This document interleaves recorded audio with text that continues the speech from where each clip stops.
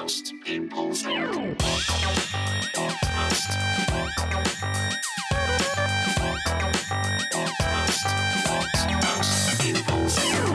Hello and welcome to episode 228 of What Most People Think. And the autumn leg of my tour is finished now. And it finished with me almost getting snowed in at Knutsford Travelodge. And if anybody's seen the show, that would have been quite poetic in a way, because I talk a lot about Travelodges and motorway service stations. Maybe I'd have quite enjoyed it. Like sort of, you know, I'd have had everything that I needed in that place. Like sort of like Tom Hanks in The Terminal, you know, a film where he has to just live in an airport terminal. There'd be worse places to be. And as I bring in my guest for this week, the incredible broadcaster, Ian Dale. Ian, firstly, welcome back to the show. Thank you for having me again. Have you ever been stranded in the course of your work? Have you ever done a bit of planes, trains, automobiles? I've been stranded at a drive-in where I felt a bit like a fool. You didn't get that, did you? I know I did. I was suddenly, when you said felt like a fool, a Grease reference just out of nowhere. I would imagine you would be Rizzo. I mean, no shade intended. Which one was she? She flirts with all the boys. Was she Stockard Channing? Yes, yeah. Yeah, no, I quite like Stockard Channing, yeah. Have I been stranded in a motorway services? No, I can't say I have. I mean, any sort of travel stuff, because I also got the volcanic ash cloud. Do you remember that in 2010? I was stuck in Egypt, an all-inclusive resort, and everyone would say, oh, well, that's a touch. But there's something about the moment you have to be somewhere, it then felt like a bit like Groundhog Day, but with a sort of buffet breakfast. The only thing that springs to mind is I was in Miami airport once and flying back to the UK, and I lost my boarding pass 3 times. I don't know how anyone manages to do that. But when I went back to the check-in for the 3rd time asking for a new boarding pass, I did think I would be arrested and put in Guantanamo or something. I do have lots of travel mishaps, but they generally involve driving up the A11 or not being able to drive up the A11 because the fucking highways agency has shut it. The A11, I always say this when I do gigs in Norwich, is not a road to be driven on. The people of Norwich do not wish for outsiders to come to it. Otherwise, they'd have a proper fucking motorway that takes you to the place. It's sort of like a challenge that you need to really want to be there. And the thing is, it's all my fault, because back when I worked in Parliament in the 1980s for one of the Norwich MPs, I helped draft the campaign to duel the A11. I wish I hadn't bothered now. You know, your boarding pass one, I had a real shocker. Was I at airport? This was also in Miami airport. Was I went through security, got my bags done, and then managed to somehow walk out of arrivals. I was very, very, I was going to say hungover. I was still drunk. So I walked out of arrivals. I thought, how the hell have I done that? I still don't know, really. And I went back round to the sort of departure gate and the security gate. And a guy there saw me. He recognised me. He said, but you've already been through. I was like, yeah. And in his mind, he was sort of trying to think, this must be terrorism. But everything about me suggested I wouldn't be organised enough to pull something like that off. And you see, you keep saying that you're very unmemorable, that you haven't got a memorable face or anything, and yet you were recognised by a security guard twice. That must tell you something. Maybe they'd seen that picture of you that you posted on Twitter the other day where you look like a Hollywood hunk. Was there one that I posted of me looking like a Hollywood hunk? Well, it had clearly been photoshopped. Well, clearly. And there's also been this talk that I look like... Well, people were telling me I look like this Swedish guy in the new Netflix show. And then a few people said it, so I asked for a link. And this guy, honestly, I would wish that I looked like this. It's so funny. What I think they mean is this guy also has sunken eyes. I think that's what they're really saying. There's one small part of you. I think I'm definitely closer to the Brighton manager. So, yeah, with Ian today, we're going to be sort of trying to get in early with a little kind of politics review of the year, just looking at the main parties where they've been. As a jumping off point, we might use the Keir Starmer, putting a bit of love on Margaret Thatcher's name, which seemed to come from nowhere. And I'll be picking Ian's brain about the COVID inquiry, just seeing, you know, what he thinks about where it's going and where it's likely to go next. New Patreon. So we got Jamie Shields again. So it's been the first of the month. So Patreon obviously always have to kick people out. So I know that I've said Jamie Shields' name before. If you want to get the podcast early, ad-free and with bonus content, then do go and join the Patreon. Just search Jeff Norcott on Patreon or What Most People Think. I think I did these names before, but I'm going to do them again just to be sure. We've got Dean Kirkbride, Ian. Dean Kirkbride. What kind of person is a Dean Kirkbride? He is a Scottish League One footballer. Probably a winger that doesn't score as many goals as he should do. Yeah, we just crossed to Hazel Irvine there. Yes, Dean Kirkbride just bundled one in from close range against Stenhousemuir. It was against the run of play. He was set up on the left by Jamie Shields. Jamie Shields crossed it in. Dean Kirkbride, I think it came off one of his balls. Helen Steer. I think we mentioned Helen Steer. I would probably have said that she sounded like the head of HR. So, yeah, that rings a bell for Helen Steer. The main talking point, David Domain's got a couple of belting things for us this week. We speak about, like, when was the news cycle quiet or when was it quietest? A lot of people instinctively, I guess, would say, Ian, maybe sometime in the 90s, like late 90s. Would you concur with that? When it was its most benevolent? I don't know. There was quite a lot going on in the 1990s, wasn't there? I'd say probably about 1954. Before Suez, Churchill had just left office, Eden had taken over, everyone was thinking this is going to be really good, and then he fucked it up in Suez. I think probably we have to go back that far. Pick a month in 1954. June. Mate, that is an absolute smasher of a response there. It is April 1954. That is incredible. So David Domain says, if you want quite a news cycle, the date to time travel back to is 11th of April 1954. After feeding 300 million facts into a new computer search engine, researchers found that there were no new key events or births and deaths of famous people on that death. So what? Wow. This was a quiz show right now. You'd be going in the Champions of Champions one. Well, I did win Celebrity Pointless once. I did well the first time I was on it. So we didn't win the overall, but we were in the final, me and Simon Evans. And that might have had something to do with it. I was with Simon Evans. And then the two times I've been on it since then, I was on with Kerry Howard, where I gave a really good answer and she bombed out. So I was out in the first round. And then I was on with Danny John Jules from Red Dwarf. Same thing. And the Richter grin that you have to do to pretend you're not furious about that fact is very hard to pull off. Well, the secret there is don't go on with people that Ian Dale has never heard of. The cat from Red Dwarf. I never watched Red Dwarf. I mean, it is a circuit, isn't it? The quizzes thing. I won Tipping Point during COVID, though, so it was weird. They had an audience in another room. So they said, we've got 10 people here to give us an idea of what's funny, but they're in a room 50 metres away watching. So I just had this idea of, one of those really bleak 1950s style experiments. Yeah, I'm really pissed off that I've never been invited on Tipping Point, seeing as I see Ben Shepherd every Friday morning on Good Morning Britain.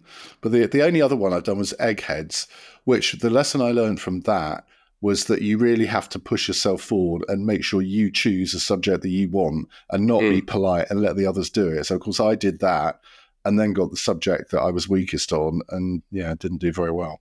It's like what Nigel Farage says, all about screen time, baby. David Domain also says that Glühwein means glow wine in German. And I was talking about words that don't sound like what they are. He says that phonophisia is the consideration of how words sound and what they mentally conjure up.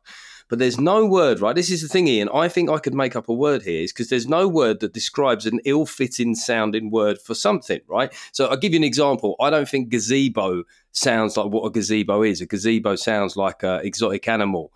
I also don't think mezzanine sounds like a middle floor. I think it sounds like a drug from the 1970s. Does that make sense to you? So you basically want every word to be onomatopoeic. Yes, a little bit onomatopoeic, but I honestly think I've got a gap in the market for a word.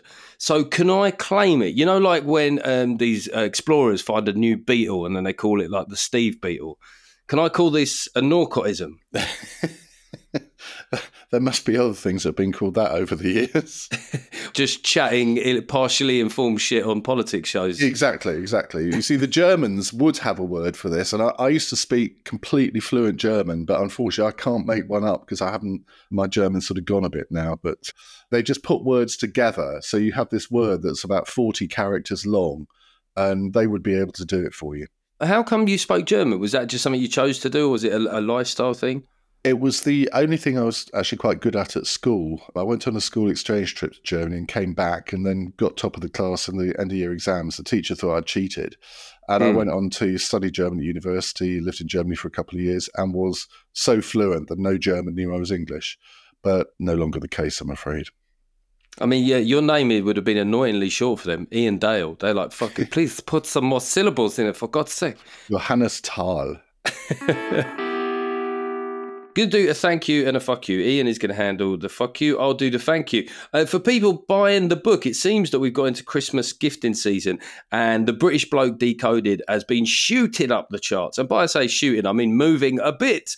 But just a reminder that the book it's sticking up for blokes, really. We've had a few tough years in the old share price, taking a bit of a battering. But it's just essentially talking about our behaviours, explaining them, having a laugh on the way and talking about some of the more serious stuff. And I would say that, I think that if you like this podcast, you're going to enjoy the book. And it is, I've been saying, it's a very easy, lazy Christmas gift choice. While I'm doing that, Ian, is there any books that you want to shamelessly flog in this section?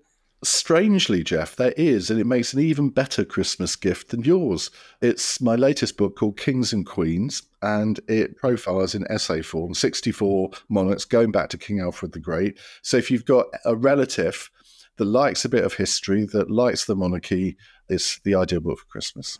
Because I've been on TikTok too much, watching too much Gen Z stuff. When you said kings and queens, I was thinking of, like, hey, slay queen, or, yeah, man, you absolute king. I thought it's just you basically paying tribute to legends of pop culture. Which illustrates why I don't use TikTok. Yes, Ed, nobody should use TikTok. It's evil. The fuck you, Ian. Over to you. The fuck you is book reviewers, Jeff, which you may agree with on this, depending on what kind of reviews your book has had. Because I'm sick of these poncy book reviewers who never actually mention the book in their review. They just review what they think of the author. So take, for example, Nadine Dorris's book, The Plot, which if you've read it, you will know that it's actually quite good. She writes well, she puts her case quite well, and it actually informs you about why Boris Johnson was overthrown. And yet, if you read the reviews, they just think, oh, well, she writes these sort of lovely novels about Liverpool, so she can't possibly write about politics. Well, she can, and it's a bloody good read. But none of the reviews, I don't think any of the reviews have actually read a word of the book.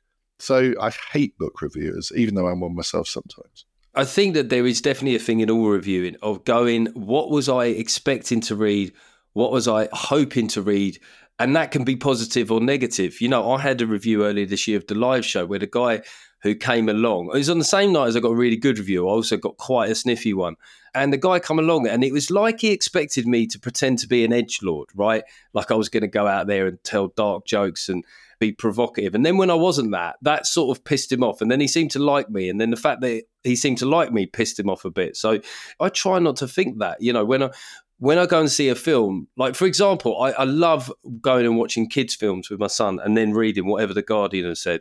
It's fucking hilarious. Their review earlier this year of the Super Mario film was a 1-star review. And it basically sort of said, yeah, well, kids like it, but is that really the point? And you're like, yeah, that is 1,000,000% the point. What most people think. Okay, let's start that sort of politics review, and we'll start off with talking about my favourite, my pet subject, Keir Starmer.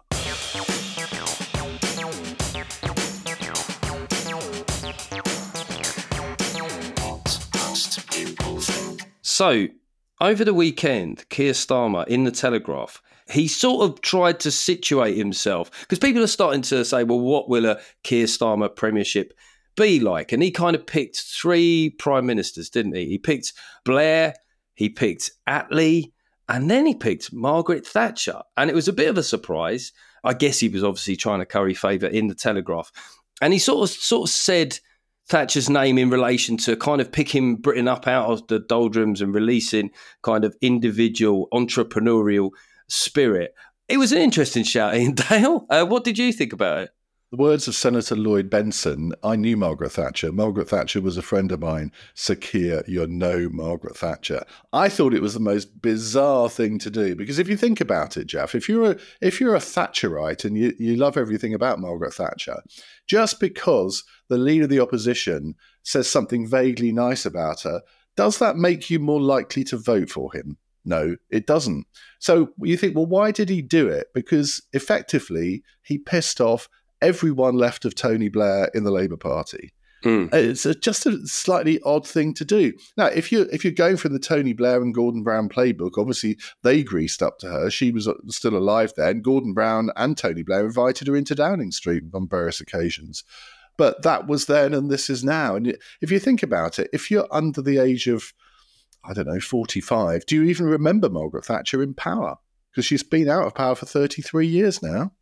Yeah, no, I mean, it's a very good point because it does in a way, if there's a review element to this chat, is it sort of epitomises what he spent the last 18 months doing. As I've been saying on tour, he sort of inherited a poll lead like a surprise inheritance off a mad uncle with syphilis, right? That just landed in his lap. And then he really hasn't spent much of it setting out an agenda, and it's just been trying to get as high a poll lead as possible. And I suppose the calculation is that people's desire to GTTO, get the Tories out, is so great that all he needs to do is get as much of the rest as possible. But there is a problem where you get to a point where it's just like, oh, I'm hanging out with my new mates. When when a friend has new mates and then they start changing to be more like them, and then there comes a point where you go, are you just more like them? Because there's a lot of Labour MPs that have obviously passionately wanted to be in power. There must be questions being asked now in the PLP. But you see, this fits a narrative. If you look at what he said about immigration, he's tried to be more right-wing than the Tories, which, let's face it, is quite difficult. It was at least when Suella Braverman was there. He was saying, the Tories have failed. I can't do an impression. You'll have to keep doing that. Nor can I this morning, it seems, either. The Tories have failed on immigration. They've got to get the numbers down. Well, those of us who think that immigration is by and large a good thing, think, well, why is it that no politician on the left and right can actually explain why immigration is a good thing? It's left to the likes of pundits to do that, which is a disgrace when you think about it, because politicians are there to lead, not just follow public opinion all the time. You look at his stance on Israel, which I happen to think is right, but again, he's almost outgunning the government on Israel and Gaza.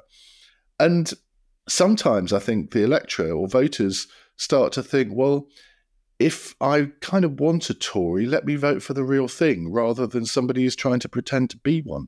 I mean, that is the Tories. If they need a slogan, if you want a Tory, then why not just vote for the real thing? Do it like one of those 80s adverts for Gillette. Why not just vote for the real thing and then just have like the poshest looking bloke with the sort of clearest kind of porcelain aristocratic skin?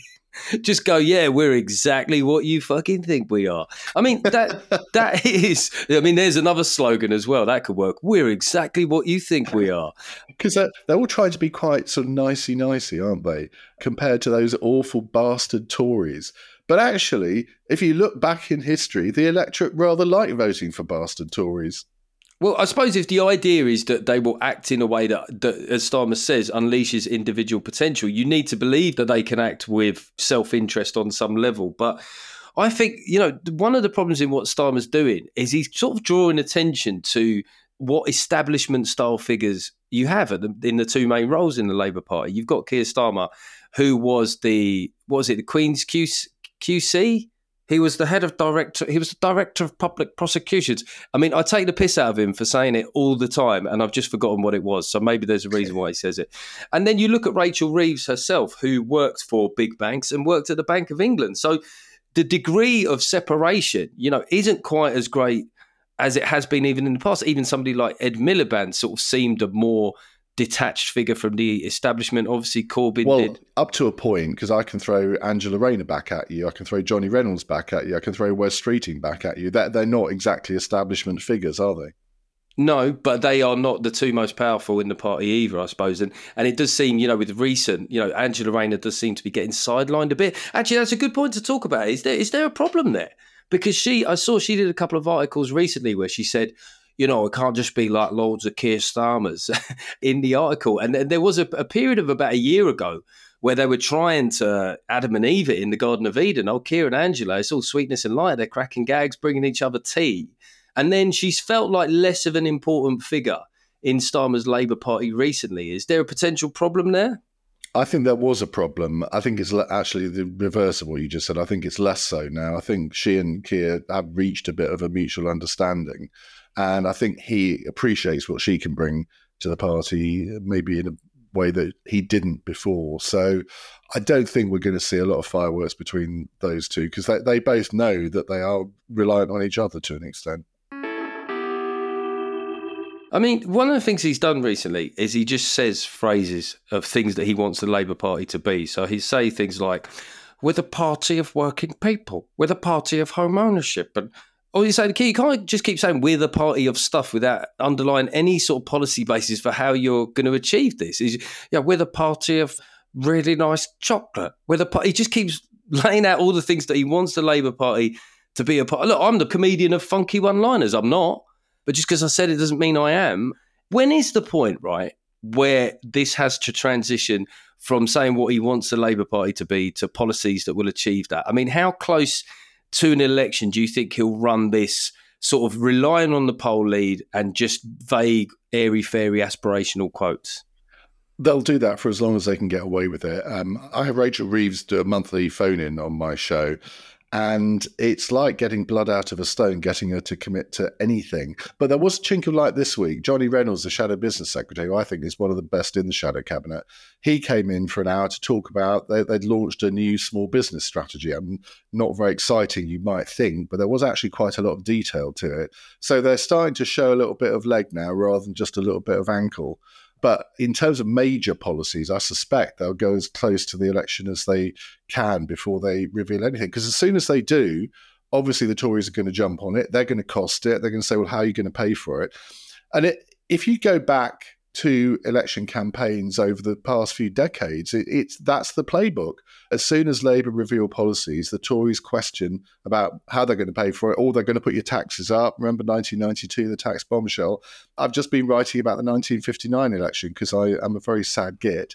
And again, in that, it was exactly the same all those years ago, that Labour would come up with a proposal and the Tories would trash it by saying, well, how are you going to pay for it?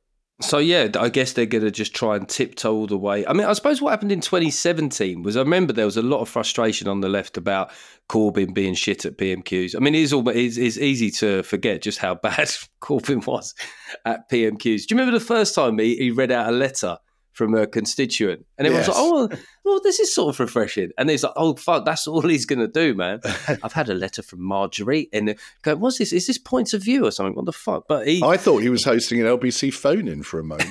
Let's go to Emma in Brentwood. He did not nearly enough charisma, mate. Let's go to no. I was gonna do a joke about. I was gonna say let's go to Emma in Tehran. Let's leave that in. That's fine. They tried to get rid of him. Obviously, a really bungled attempt to get rid of him. But then there was, when that manifesto dropped for the 2017 election, people liked it. I remember it was because they hadn't heard a British political party for a long time talk about lots of left-wing things. So is there a chance that sort of Starmer could just alienate the left, and then by the time the manifesto comes out, if it's just slightly more left-wing than being a diet Tory, he might be all right? Who knows? I mean, the success of that 2017 manifesto, even though, let's remember, they lost, the success of that was all about the fact that it was leaked before it officially came out. And I can remember that day doing a phone-in on it on LBC, and then extending it to a second hour, and then extending it to a third hour. And not once in those hours did we get anybody calling in who criticised it. They all thought it was fantastic. And I thought I was living in a parallel universe. Then the Tory one came out about a week later, and you couldn't get anyone to phone in to agree with it. It was just the most remarkable thing. So whoever leaked that for Labour, to this day we don't know who it was, whoever did that did them a great service. I think what was always interesting, we've drifted into remembering the Corbyn years for some reason, but the 2019 election, I always thought it was the weirdest thing, that it was the most obvious thing that there was going to be a snap election. It had been obvious for months. All they needed was to just get the parliamentary maths right. And yet when it happened, the Labour Party was so not ready to fight an election. Now, I know that would have been because of internal wranglings and disenchantment with Corbyn's leadership. But they had, it was the opposite of 2017. They had a bad manifesto. They didn't have a good slogan. I remember the one in slogan was for the many. I mean, they nicked it off your podcast, but for the many. And then I think it was in 2019, it was something like, it's time for a change, which sort of sounds like the kind of way they try and get you to switch energy suppliers. It wasn't the kind of slogan that gets a go. Have you got any inside intel as to why they were caught napping so much in 2019? Have you heard of a guy called Andrew Fisher? He was director of policy for Corbyn. And I think before that election, he was sort of edged out in some way. And although he did come back from the election, I don't think he had been there when they were doing, if they did do any strategizing, he wasn't there. And he's a very clever guy. He's now sort of and living as a political commentator, and very good he is too. But I think he wasn't around. So the manifesto certainly wasn't as tight as it was. And do you remember the election was 2 weeks before Christmas? And in the last 10 days or so, it was like Corbyn and McDonnell were playing Santa. And one day, oh, we're going to give you a lovely Christmas present. You're all going to get free broadband. First of all, people thought, that's nice. And then the next day, oh, we're going to spend £50 billion on X, Y, or Z. Well, that sounds good, people thought. But then by the time you got to day 10, even the most diehard left-winger was thinking, well, how the fuck are they going to pay for all of that? I think, was it 5 new bank holidays as well or something? Yeah. I remember the polling was so flawed because they said people like these policies. They might do, but they don't think you should do them all at the same time, mate. You know, it's that you could have done another poll, which is, do people like free stuff? Yeah, they generally do. Do people also think that sometimes you have to pay for stuff back and it might end up costing more in the long run? Yes, also yes to that.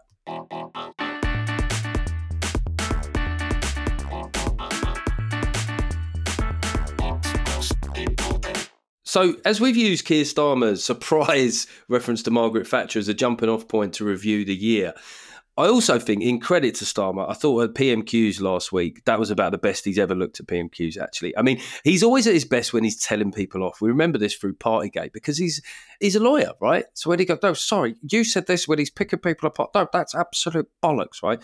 That is when he's absolutely at home. And he had a really good outing at PMQs. And one of the things that I thought was that the Tory MPs behind Rishi Sunak looked so pissed off.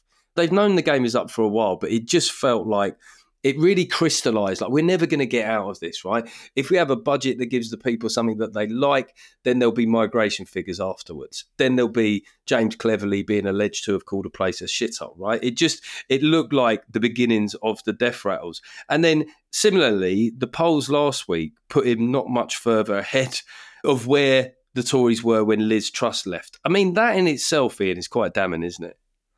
I think there are a lot of people in number 10 who just don't understand why the polls haven't shifted. You and I might be able to tell them, but there is a huge amount of frustration. And I think there's frustration among Tory MPs with Rishi Sunak personally, in that he hasn't quite turned out to be the change that they all thought, or some of them thought they were going to get. Because in effect, he's not really a politician. He's a project manager. And he doesn't get the politics of it all. I mean, this thing with the Greek Prime Minister this week, I'm still scratching my head and thinking, well, how did that happen? Because at least when Boris Johnson was there, he did have people who would stand up to him and say, stop being a prick, just do it. And what I hear is that nobody stands up to Rishi Sunak. Nobody tells him the truth. And you think, well, he's got his best friend, James Forsyth, as his political secretary. Surely your best friend can tell you when you're doing something wrong, but apparently not.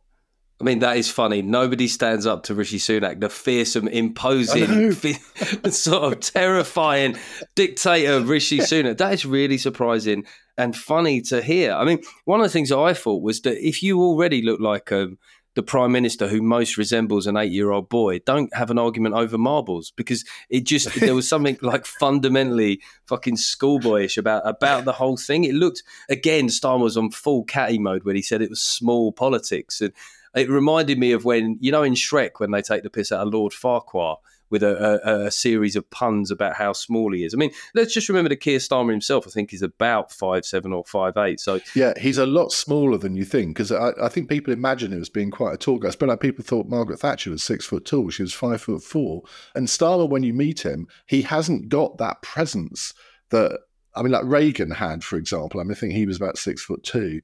And I always remember when I interviewed him on the Edinburgh Fringe, not this year, but last year. Ronald Reagan? No, not Ronald.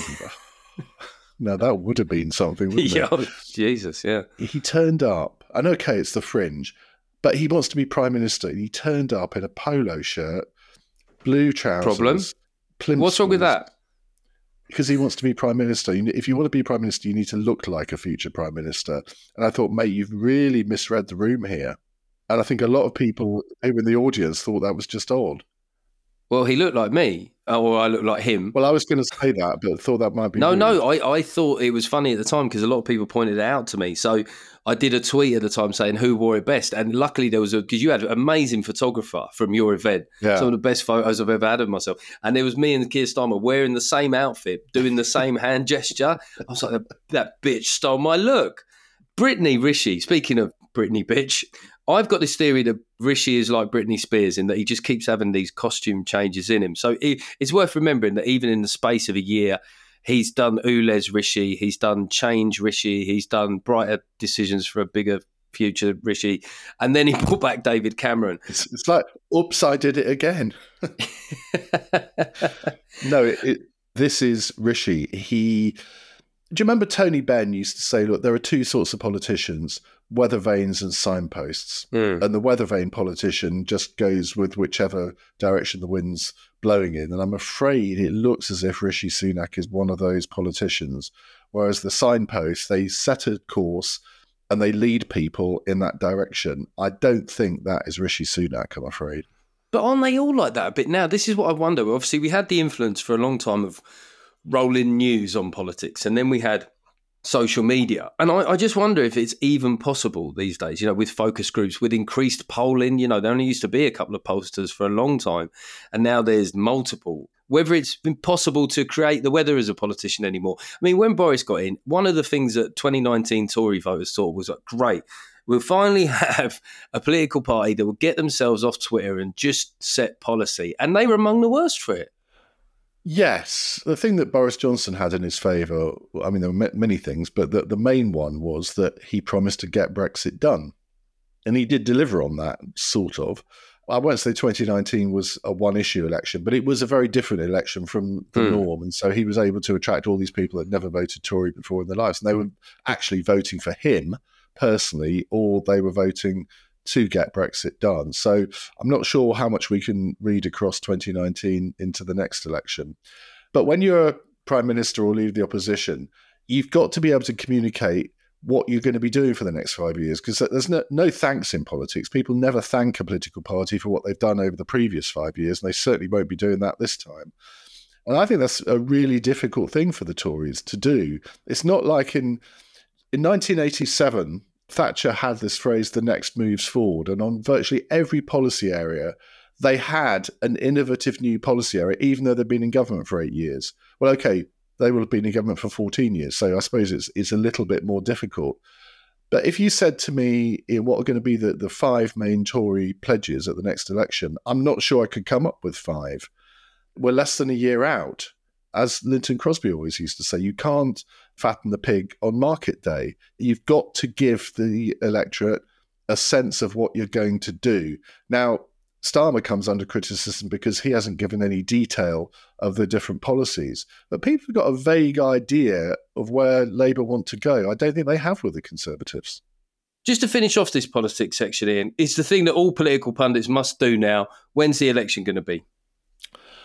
I think that there are two dates that it's narrowing down to, either May or June next year, or November or December next year. And you might think, well, why on earth would they have another December election? Because they did quite well in the last one, I suppose, is the answer to that. Yeah. I think it's unlikely to be September, October, because that would mean cancelling the party conferences. Although there was a story this week that said the Tories were actually looking to do that anyway. I think that would be a bit of an odd thing to do because it is such a money spinner for all the different parties. Yeah. If you wanted to pin me down, I think I would say November, December. November. I've still got this hunch for May. I don't know why. But yeah, December. I mean, if you think how the recent Tory party conferences has gone, I think they should just probably cancel their conferences full stop, just for a while, until it blows over there.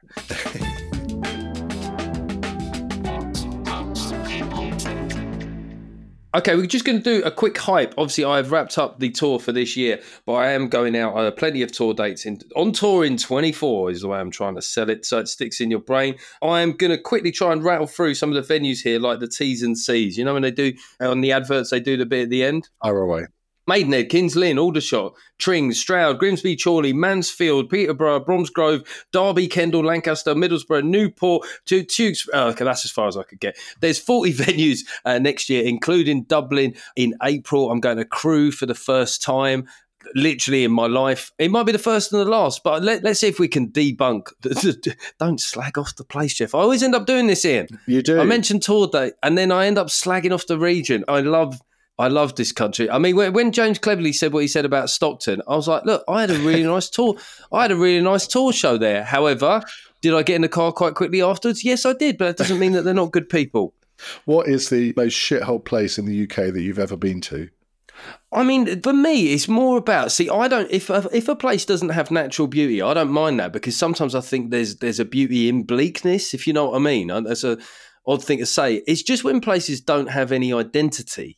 Like, I don't get a sense of the place. And this will probably shoot myself in the foot, but Southampton, whenever I go to Southampton, I'm like, what is Southampton? I don't get it. It's the birthplace of our Prime Minister. I mean, that really doesn't, that sort of furthers, I mean, we put ambiguity on ambiguity there. All right, so Southampton is a shape-shifting, directionless, but, I'm sure, look, I went to Hedge End, and that is a suburb of Southampton. That was about as close as I could cope with being. In terms of hyping stuff, I am due to be, as long as the trains don't thwart me, on Cross Question this week. You are? Yes, good panel. I mean, it's always a great panel. We have Robert Courts, the former Transport Minister, Afua Hagen, commentator, and someone from Labour who they haven't actually told us who it's going to be yet. Some Labour bloke / bird. There you go. That is what's officially on the... Yeah, probably bird, because we do like to have a gender-balanced panel. Just on the subject of the word bird, is that word okay again? Because I've noticed it coming back into usage. Is it? And it's not okay, is it? No? No. But you can do it because you can get away with it. But I've got this argument that it's like, when you look at all the horrible misogynistic trolling, I think there's a revisionism around bird where you go, you know what? That's not the worst word. Birds are beautiful. Birds take flight. Birds have been caged in the... Okay, I'm going to stop digging. Yeah, I think you should, because sparrows are not beautiful. But then they don't really exist anymore, do they? Do you remember when we were young? There was like millions of them. You don't see a sparrow anymore, do you? But fucking magpies everywhere, thieving bastards. Global warming. Global boiling.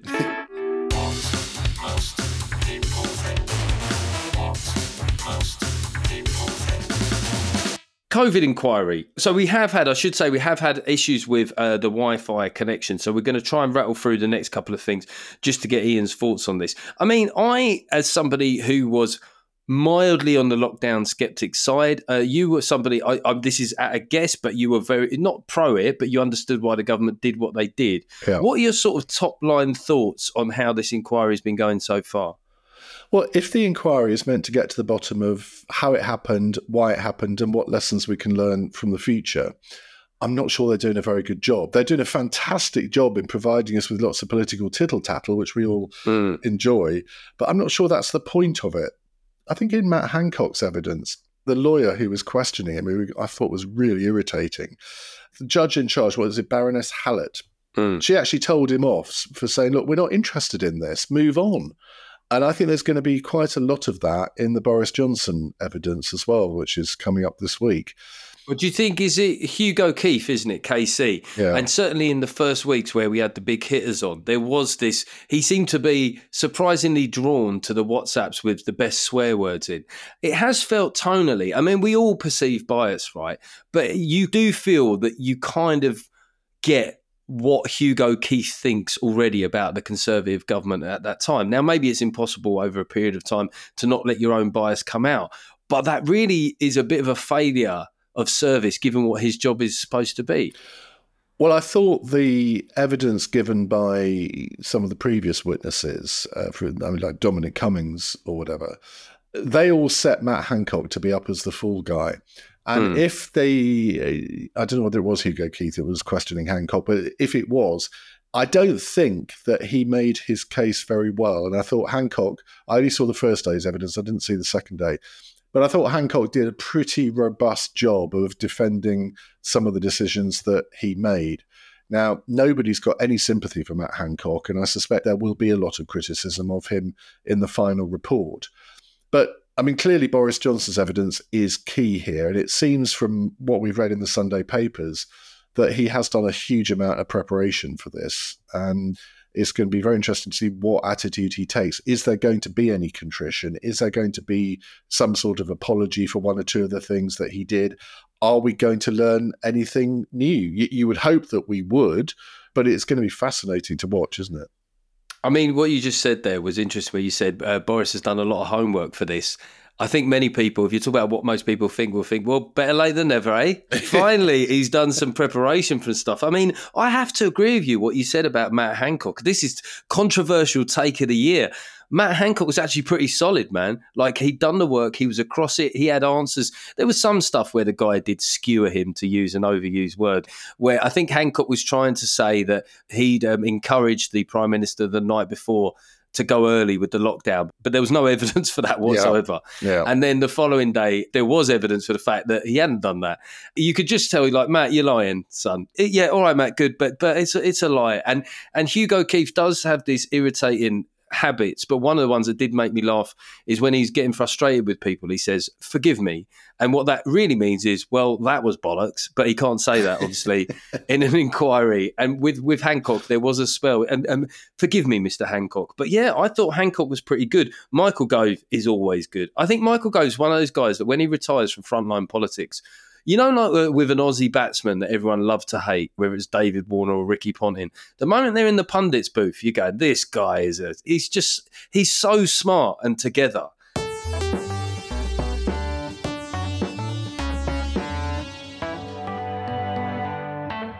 And it was at that point that we finally lost Ian Dale. This episode, we've started it and restarted it about 4 times. You know, he's living out there in the fens of North Norfolk. Probably some people get annoyed. They go, they aren't in North Norfolk. But this is the problem. See, you know, you live in this beautiful part of the world, but I think they're still doing dial-up out there. It's the A11 thing, isn't it? They don't wish to be found. But just to round off that point about Michael Gove, there you go. Is that like the take of the week? Is that Michael Gove is essentially... he's the David Warner of politics. His opponents have loved to hate him during his career. But if he was to just do a show, people would love him. Like, he's such a... Maybe I'm sticking up for him because I know that he likes getting on the smash at daytime raves. Okay, so unfortunately, all of which means that there's no Patreon-only section this week because we did have questions from the board member patrons for Ian, but sadly we weren't able to get to those. But the good news is because of the adverts and because of our wonderful patrons that we will have a breaking news later this week. So we were talking about Boris Johnson's testimony at the inquiry. We're looking to have that up by Friday lunchtime. I mean, let's be honest, there's every chance that Boris will still be on the middle of his first sentence by then. At that point, Mr. Johnson, forgive me. Let's do a drinking game whereby every time Hugo Keith KC says, forgive me, every time you do that, you drink or just inject yourself with heroin. And right, we got one new review for the podcast. It'd be nice to have some more new reviews. Remember, it keeps it high in the old algorithms and stuff. It's a 5-star review, but it says, in the interest of balance, after Konstantin Kisin was on, is Vladimir Lenin on next week? Is the implication there that Konstantin is somehow far right? I mean, this is the current political landscape that we're in, is that I think that's what that person meant. Anyway, but look, I don't think that Konstantin is anything like far right. But yeah, I can confirm that Vladimir Lenin is on next week. I don't know what his internet connection is going to be like from the afterlife. I'm told that it's still going to be slightly better than the internet connection in Norwich.